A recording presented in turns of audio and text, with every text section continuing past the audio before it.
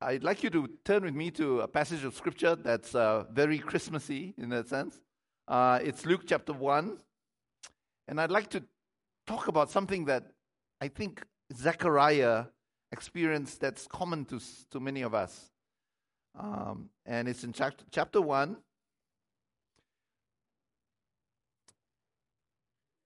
And we'll read from verse 5 to verse around 23, okay? Let's read it. I'm reading from the ESV. In the days of Herod, king of Judea, there was a priest named Zechariah of the division of Abijah. And he had a wife from the daughters of Aaron, and her name was Elizabeth. And they were both righteous before God, walking blamelessly in all the commandments and statutes of the Lord. But they had no child, because Elizabeth was barren, and both were advanced in years.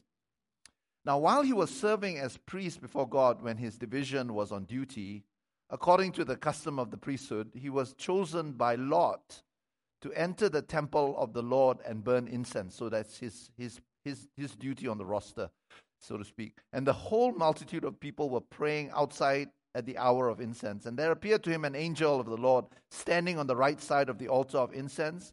And Zechariah was troubled when he saw this angel. That's an interesting word, troubled. My emotions would be rather more drastic than troubled. But you don't know how the angel appeared, okay? Because angel just means messenger. And so sometimes we see angels, but not necessarily in the form of like this 7-foot, person who's like imposing. He could have seen something that was merely a messenger.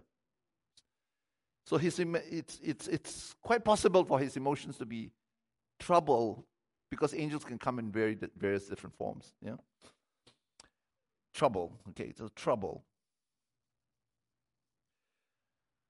And the angel said to him, verse 13, "Do not be afraid, Zechariah, for your prayer has been heard. Your prayer has been heard." So he's been praying. He's got this long-term prayer that has been ongoing for a long time. But he had come to a point where probably he didn't believe that prayer was going to be answered anyway. Yeah, but he comes and he says, he tells us that Zechariah has been praying. Okay? Your prayer has been heard, and your wife Elizabeth will bear you a son, and you shall call his name John. And you shall have joy and gladness, and many will rejoice at his birth, and he will be great before the Lord. And he must not drink wine or strong drink. He'll be what you call a Nazarite, dedicated to the Lord, to the service of the Lord. And he will be filled with the Holy Spirit, even from his mother's womb. And he will turn many of the children of Israel to the Lord their God. And he will go before him in the spirit and power of Elijah, to turn the hearts of the fathers to the children, and the disobedient to the wisdom of the just, to make ready for the Lord a people prepared. And by that time, Zechariah is saying, whoa, what's all this business about something that you had not answered? You did not answer our prayer. You did not do anything for me, and as far as that's concerned. And now at the end of my life, you are saying that all this is gonna happen. Hold up a bit, yeah? And you can imagine what's been ingrained in Zechariah has been just the circumstance of life by which he has had no answer to his prayer. You have to sympathize with him, don't you think? What's been ingrained in him is the fact that his prayer never got answered. And so he's saying to the Lord, "How shall I know this? For I am an old man, and my wife is advanced in years." And the angel answered him, "I am Gabriel. I stand in the presence of God, and I was sent to speak to you and to bring you this good news. And behold, you will be silent and unable to speak until the day that these things have taken place, because you did not believe my words, which will be fulfilled in their time." Now, if we are honest with ourselves, we would think that the angel's a bit harsh. I'm thinking so. I mean, he got his child, but the punishment seemed a little harsh. Because we can identify with his experience, real experience. I'm not talking about experience in the mind or bad attitude. It's a real experience of this long time no answer kind of thing, yeah. But Zacharias, the angel's answer is strange because of the fact that the angel says, I'm the angel who stand in the presence of God. Now, before we begin to judge the angel and said, wow, you got offended. As if we think the angel is saying, you're questioning my credentials? Hey, who do you think you are? Do you know who I am? That famous phrase, do you know who I am? Don't give me a parking ticket. Do you know who I am? We think the angel is saying, what? You offended me. He's not doing that. He's not saying that. He's saying, I stand in the presence of God, and because of the fact that I'm close to you, and Luke says the exact location of the angel. So he's saying that the angel is there, physically, spatially, in front of him, in the realm of the physical, and yet the angel has brought the realm of the presence of God into the physical for Zechariah. What the angel is basically saying is this: you have got the spiritual dimension come up close to you, and you have to choose which dimension you want to function in. And if you don't function in the spiritual realm, and you reduce everything to some kind of physicality, and you only recognize what's physical and what's circumstantial and historical and what your experience has been, you will never be able to break through into the realm of the presence of God or the things of God. What he was saying is this is going to make you silent. It'll make your words powerless. You will have nothing to say of great weight because you're functioning from the wrong dimension. So in that sense, the angel wasn't actually being harsh on him. Angel was giving him something that would, in the days to come, liberate him into praise, into worship, and to prophecy. Before that, he was just a priest who's just functioning. He's just a functionary who's doing his job because of his family line. Everything is natural. But the angel was basically saying there's a spiritual dimension that will break into your lack of certitude about things, your unsureness about things, the lack of resolution for long-standing prayers that you have been praying. And so what he's saying is that in this long journey that we have, that you are midway, there is a way in which you can actually have conviction and you can be sure about things. How's that? I was praying when I was in college, I was praying for my friends a lot. And I was one of the very few in my class who were Christians. I longed for my non-Christian friends to be saved.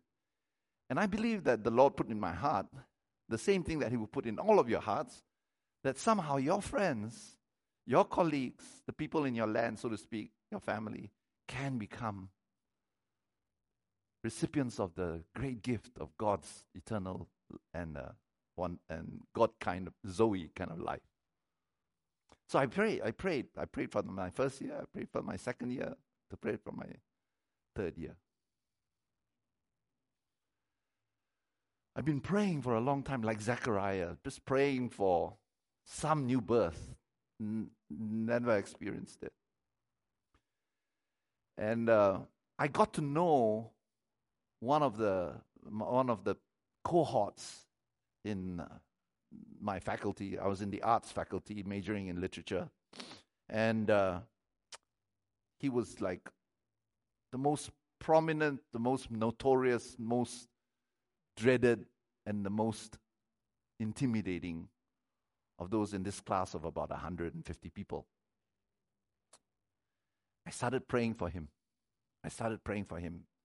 Several years before.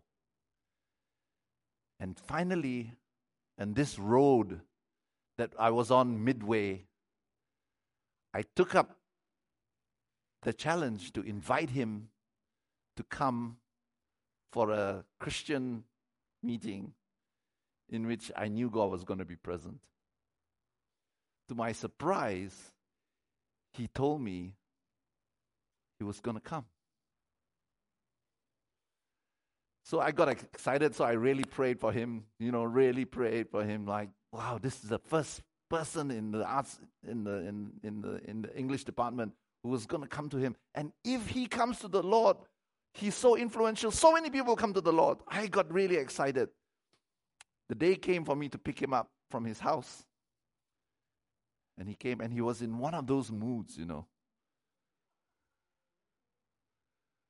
Rub-a-dub-dub, thanks for the grub. Praise you, Jesus, and pass the salt. All the most flippant kind of things that you could say about Christianity. And he was just mocking the whole thing. And I didn't feel like taking him. I just want to say, let's go to the pub. It just didn't fit, right? He had set the mood. He set the tone, the conversation, and I felt a pressure to just follow in with it, or else it would seem like I'm a stick in the mud. But the Lord spoke to me, and I felt, be quiet. Just be quiet, and just carry on the plan. So we went. We went to the meeting, and there he was, like, just making a nuisance of himself. All these Christian people, was wonderful, sedate and all that. My parents were there as well.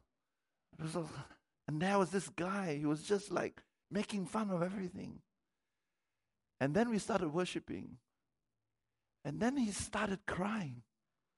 And then he started weeping. And he was the first one to respond to the altar call.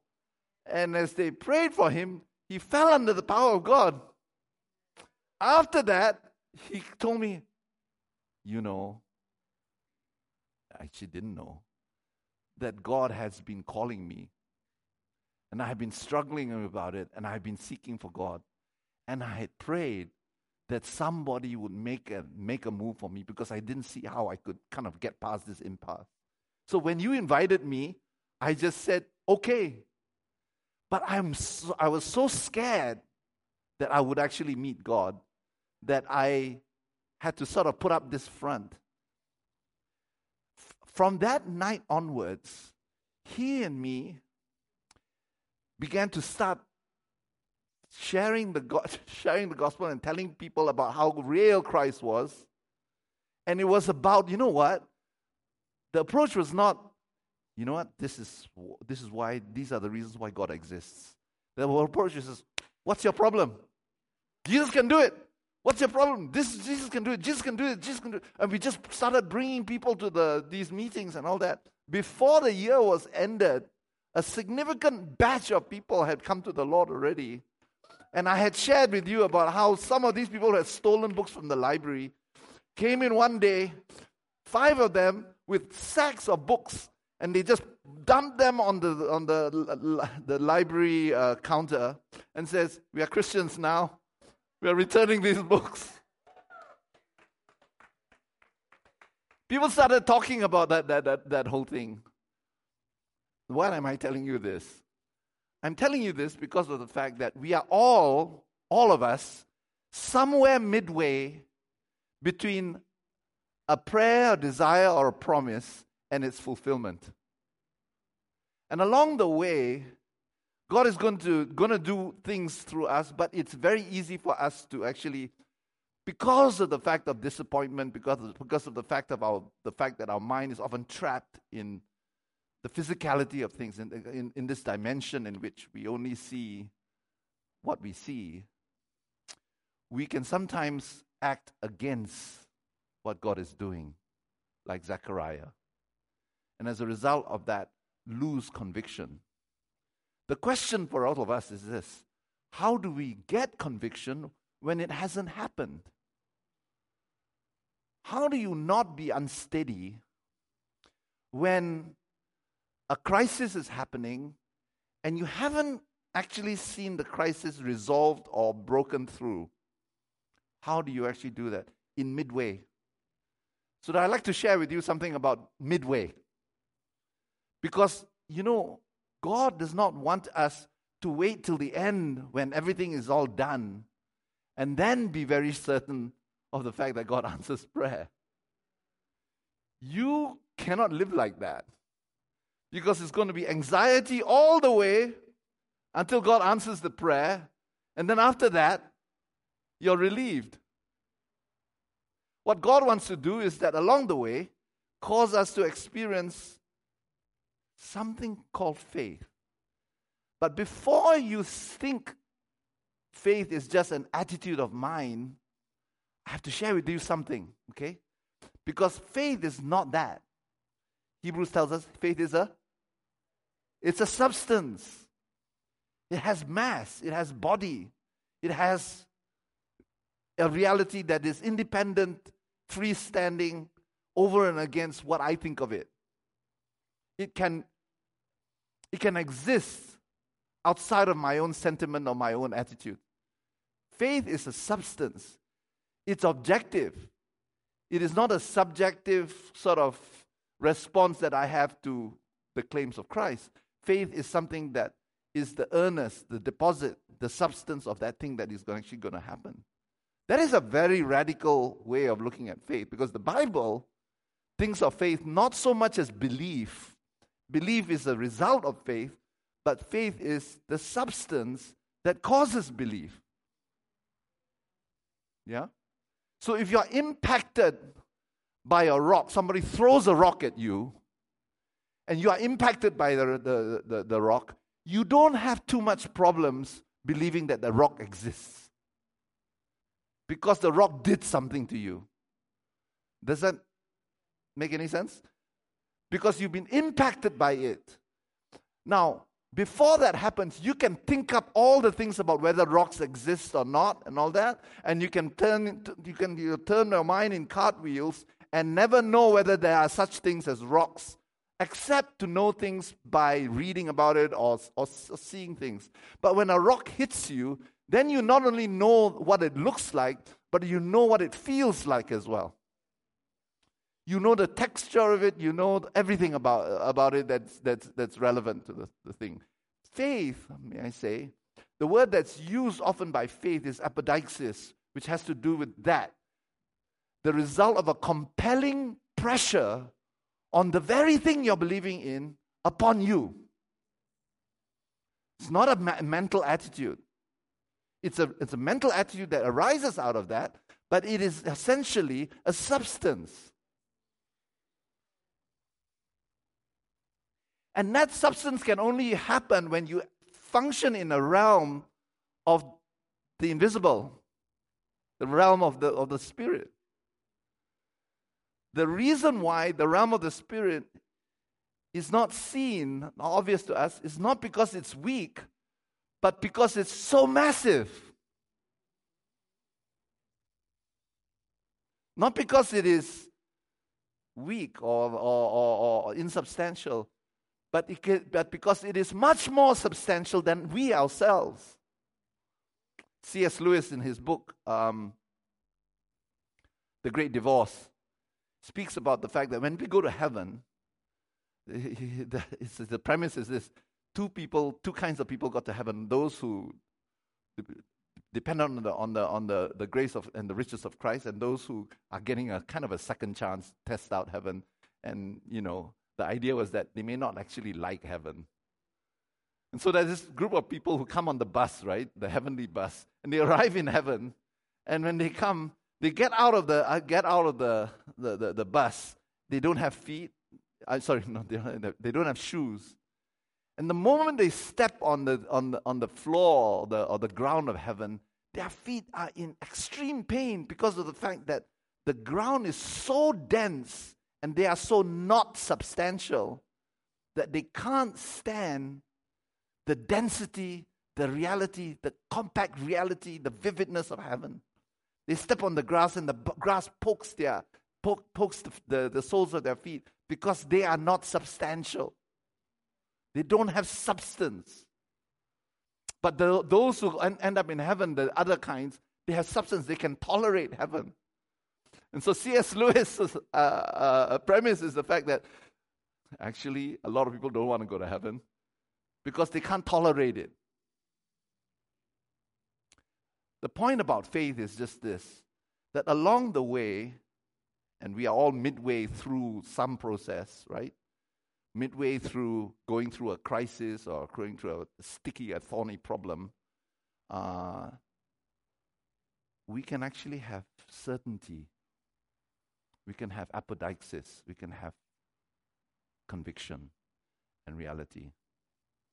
And so I'd like you to turn with me to a passage of Scripture which we actually have had a look at before. It's Psalm 63. Psalm 63.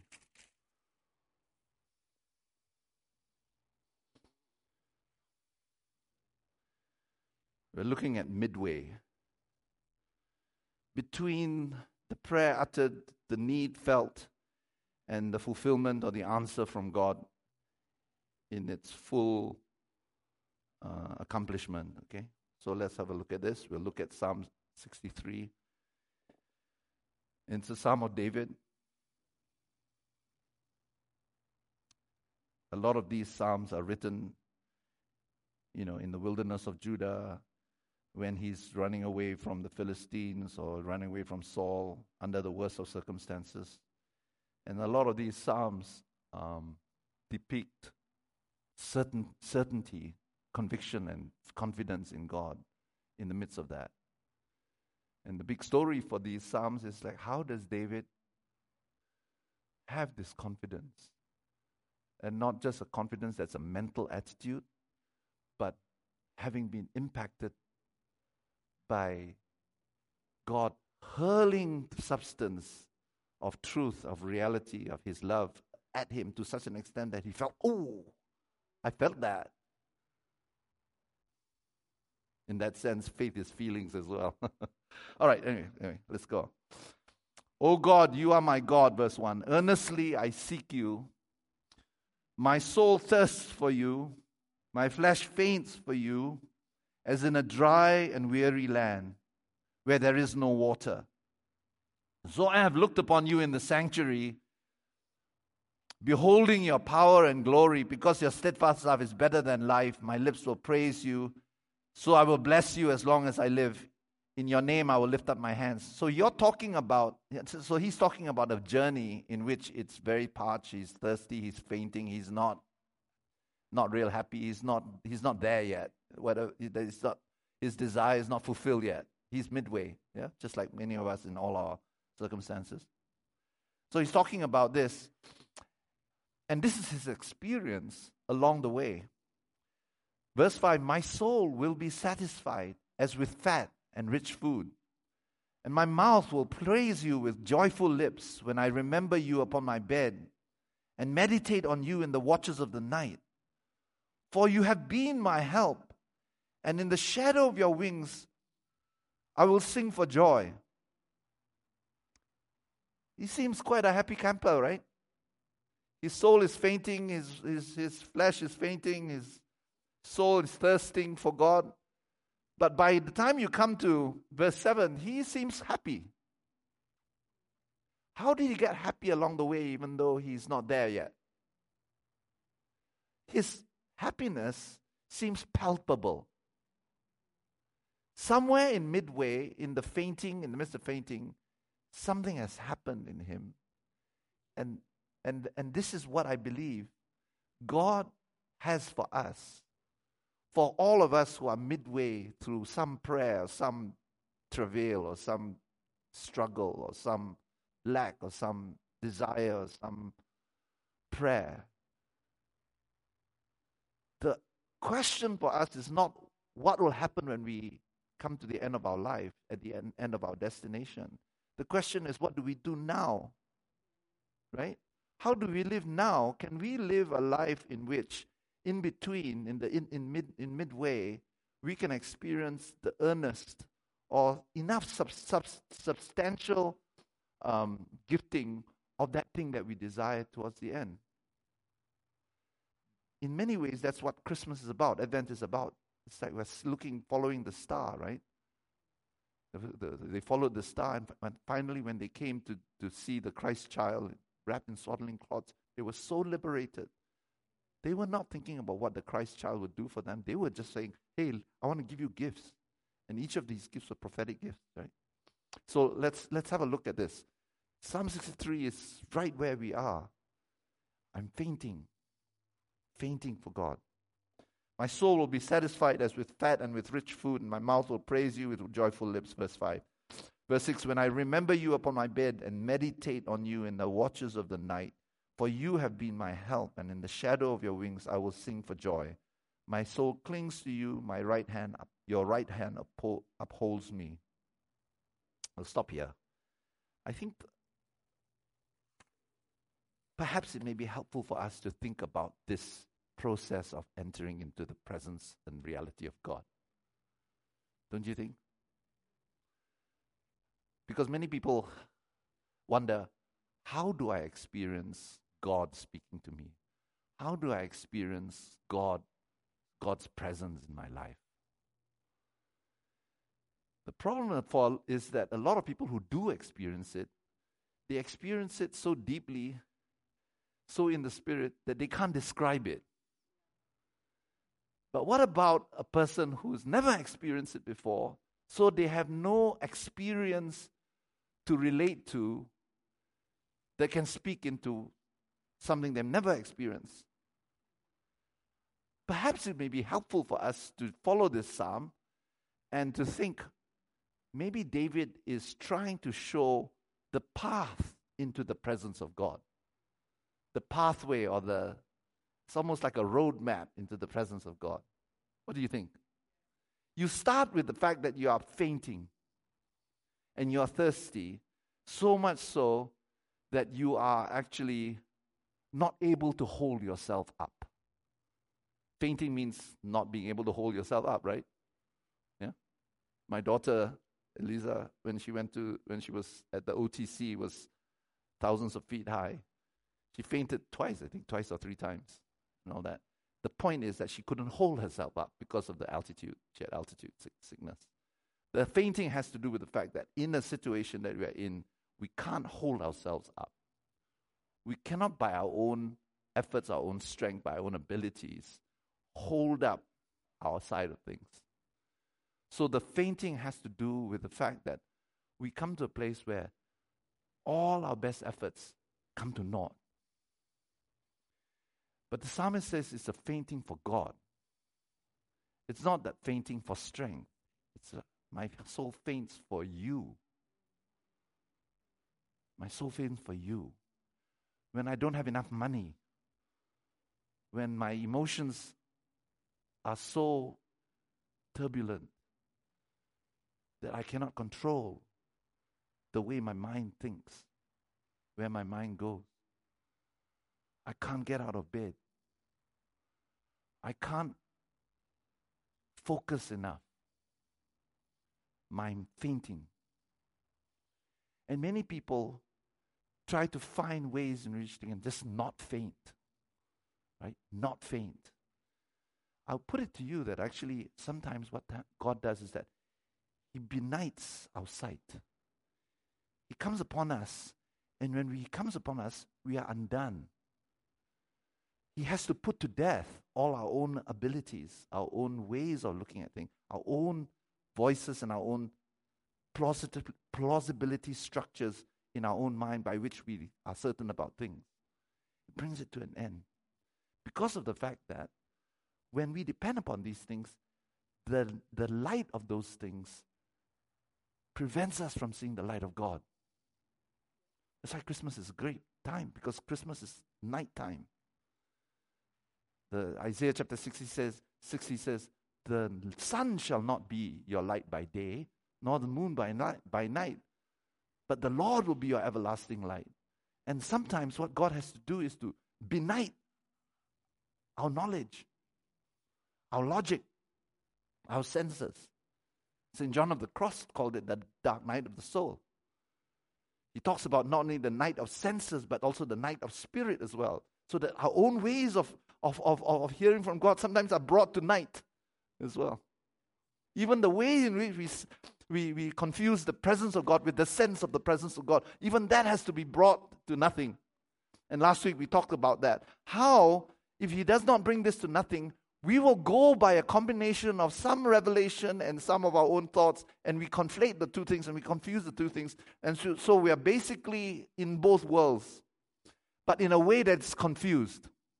What God wants to do is to bring to an end all our strength in ourselves, our own voices, our own thoughts, so that we know for sure that those things have been brought to an end. And when God comes from 0 to 1, you can actually see the 1 very, very clearly.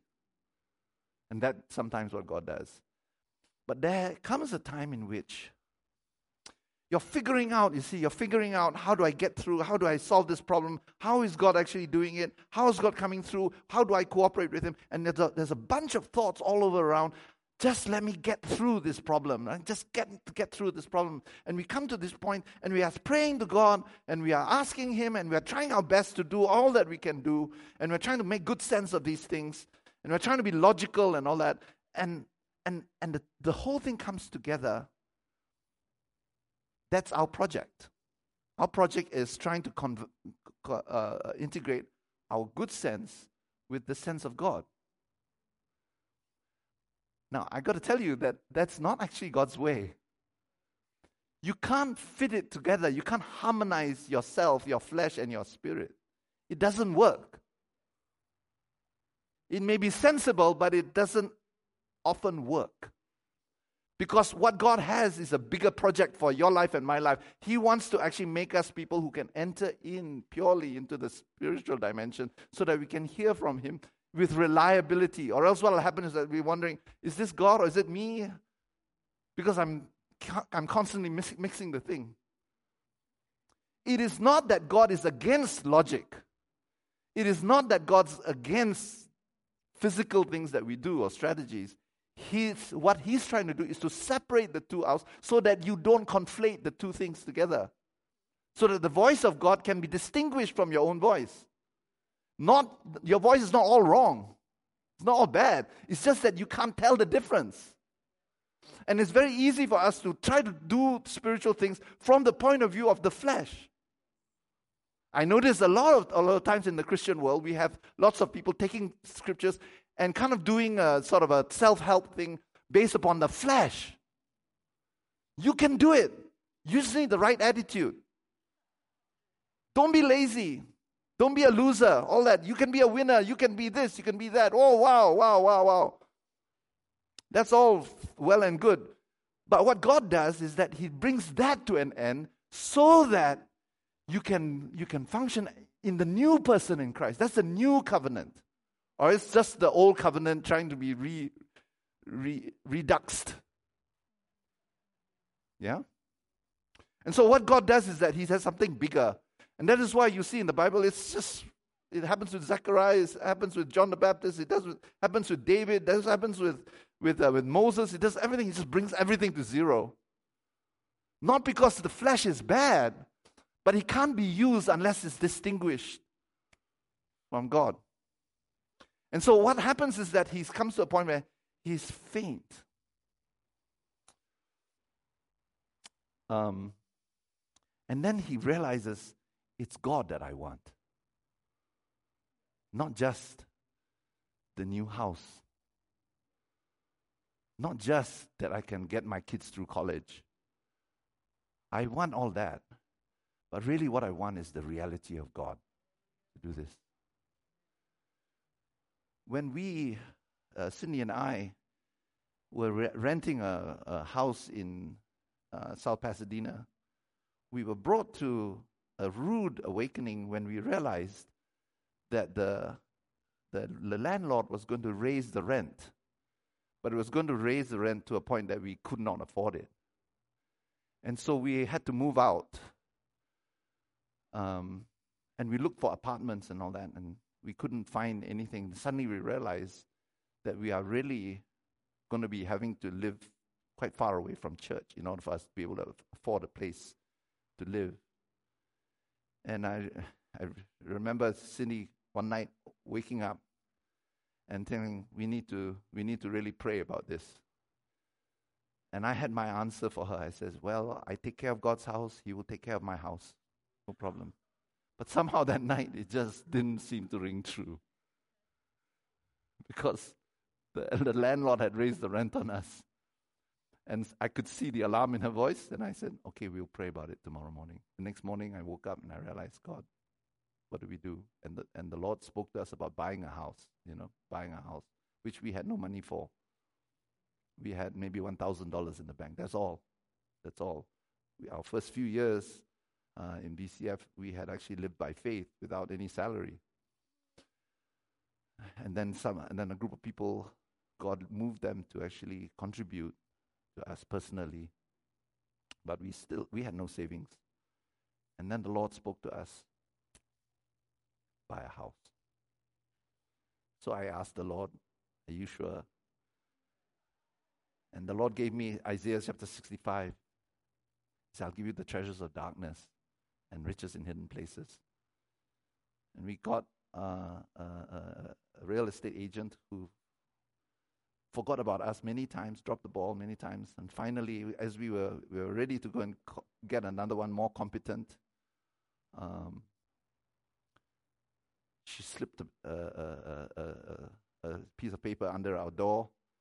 And it had this address of the house that we now live in. And we went for it. It was way beyond our own budget.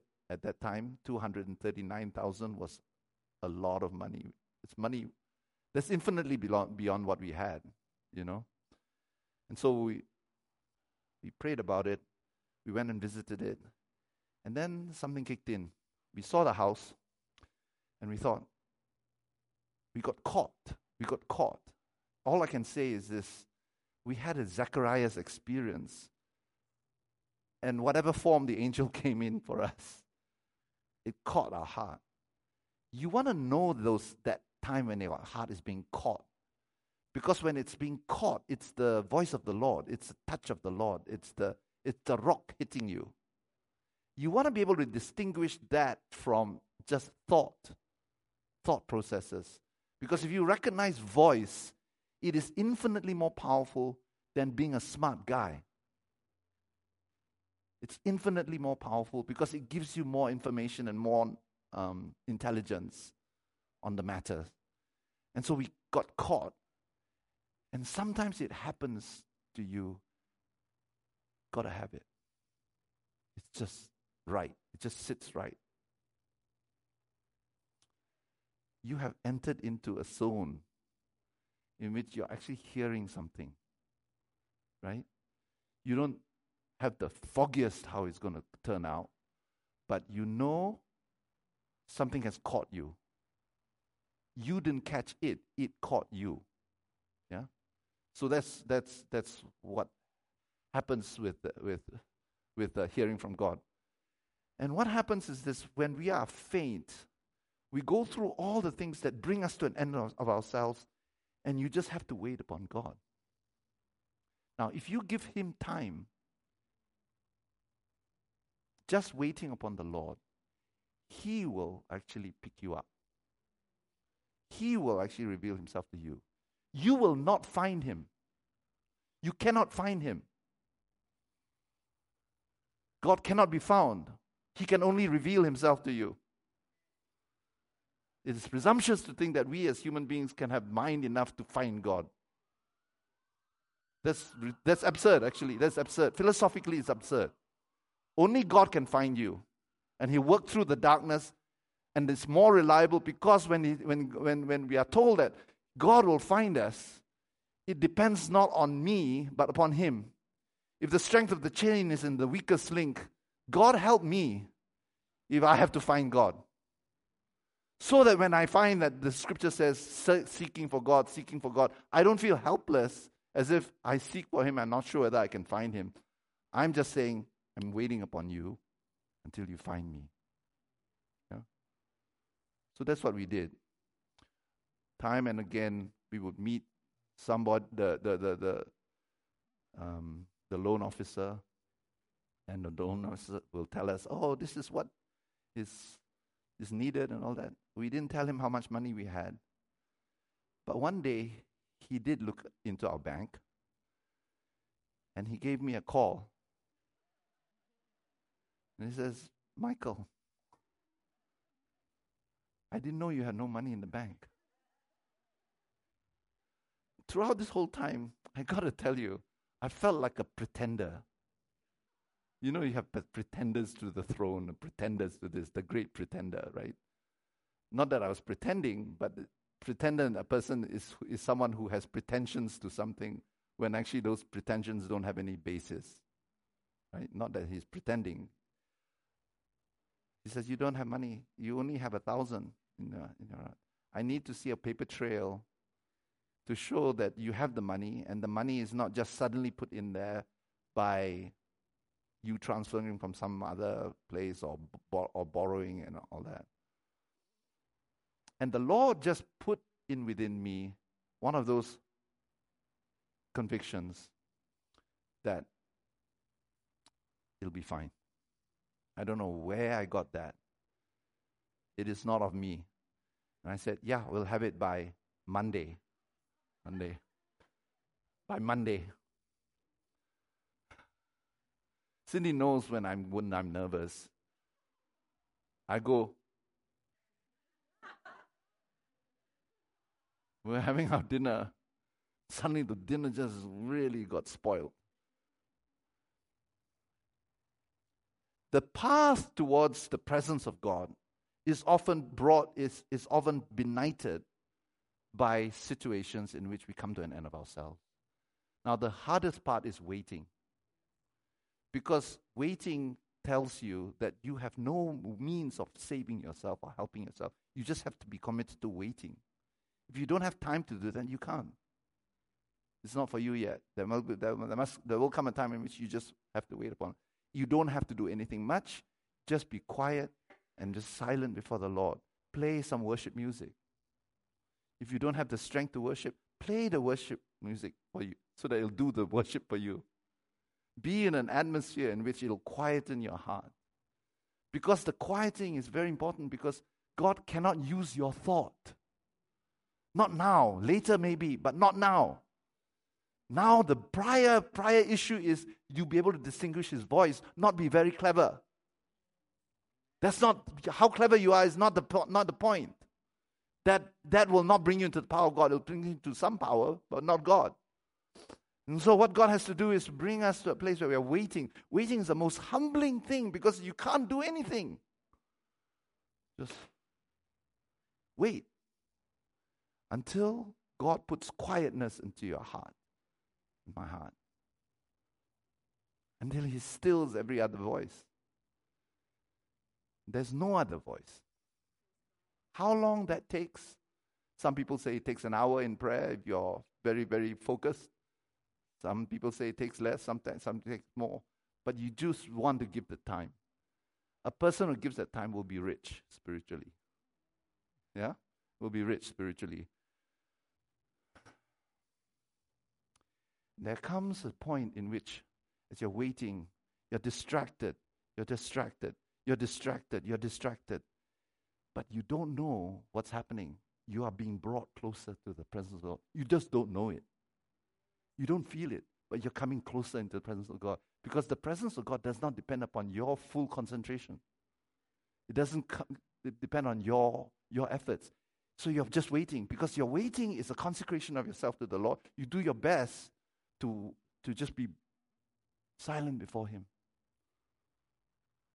And then you're coming closer and closer and closer and closer. You don't know it. You don't feel it.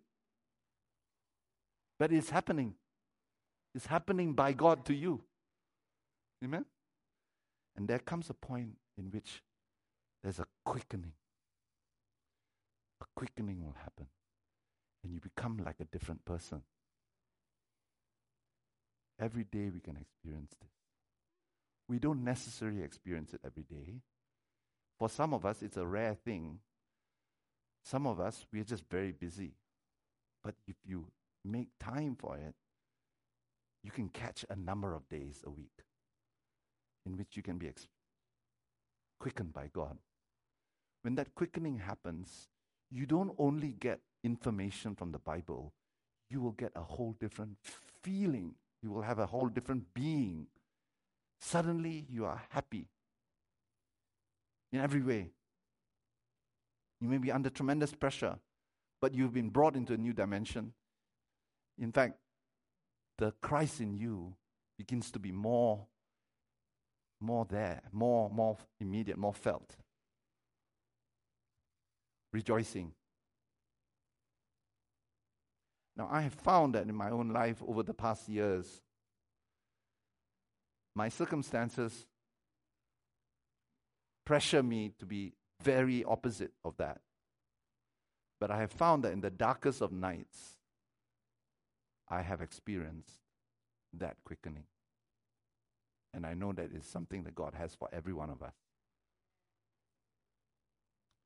Verse 5, my soul clings to you, and your right hand upholds me. And I like to just end here. It's an interesting thing. My soul clings to you, your right hand upholds me. In midway. You're not there yet, but you're experiencing in the midst of all your troubles and all your process, an action at a distance. You're at a distance from your fulfillment of your prayer.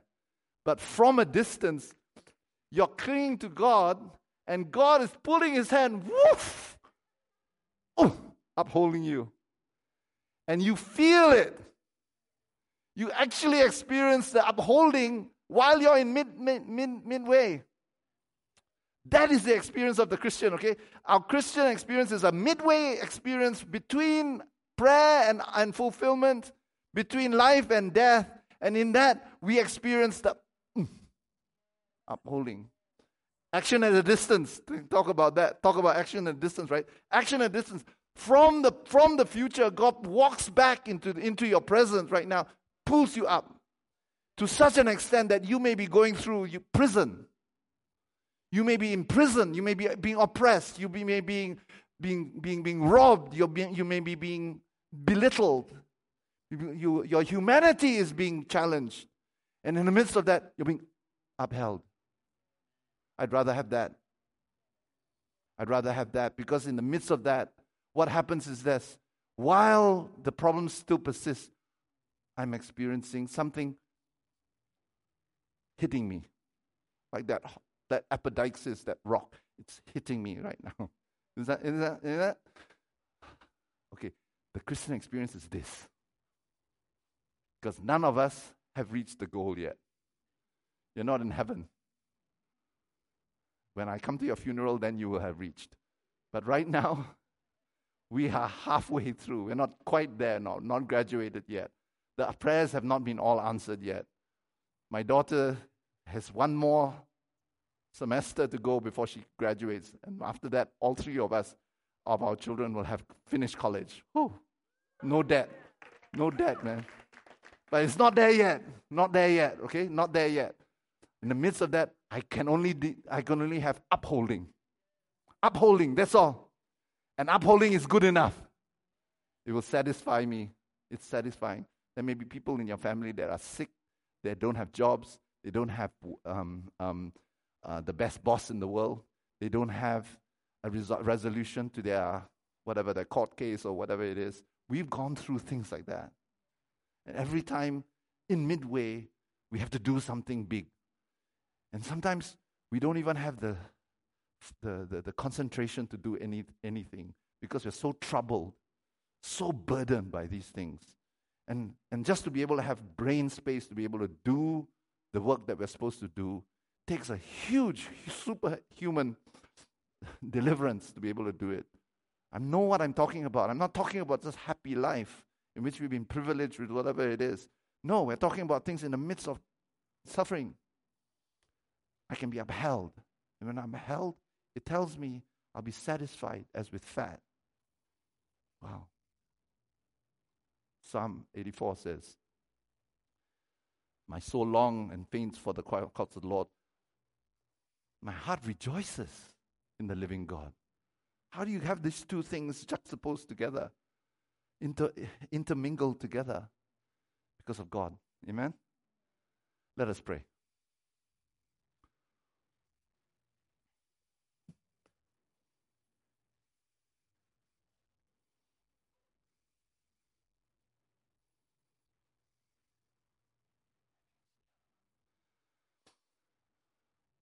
Bring before you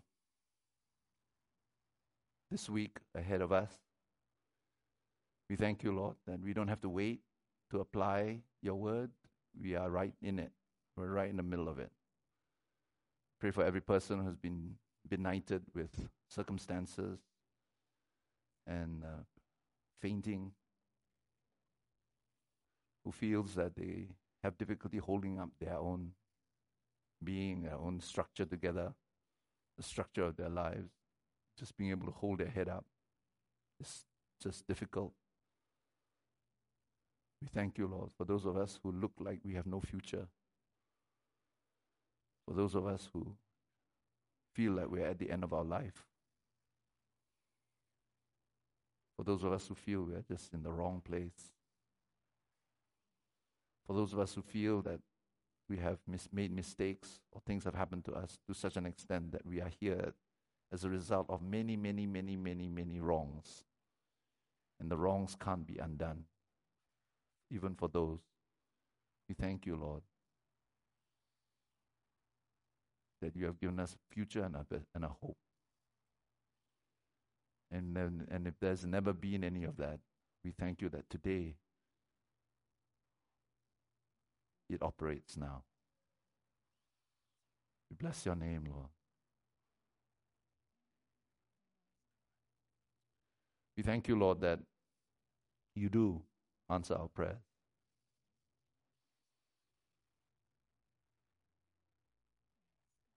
We look forward to that right now. But right now, we say, we cling to you.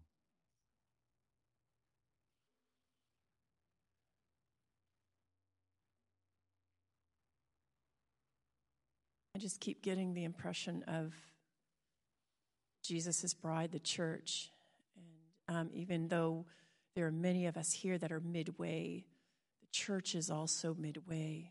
And even though Jesus, Lord, you would have died, even if we were the only ones, we thank you that we are part of your bride that is Lord. much more mysterious and bigger than all of us. And so together we come together with all of our different midway points, and we pray for your bride, Lord Jesus, even now, that, Lord God, you will do such a work in the body of Christ that many will be drawn, Lord Jesus, to you, to the bridegroom that is waiting for them right here on Colorado Boulevard, right there in our office building. Jesus is waiting. The bridegroom is calling his bride. And so we ask right now that we, being your bride, would welcome others in a new way. Would you put that truth in us, that we're part of something so much bigger than we can ever fathom? Thank you, Lord Jesus. Uphold your bride. And we pray for those who are on our hearts that you want to save right now. That even now in this week, perhaps you can lead us. Surely you're present to us and to them. We ask you that you would save, deliver, heal those that you are reaching out to. Open our eyes to be able to see that and cooperate with you, Lord. We bless your name. Praise your name, Lord. Just open your hands if you feel free and comfortable to do that. Welcome the fact that he is present to you now. You are on his highway. Blessed are those in whose hearts are the highways to Zion. They will all appear before God. Thank you, Lord. We commit ourselves into your hands. In Jesus' name, amen.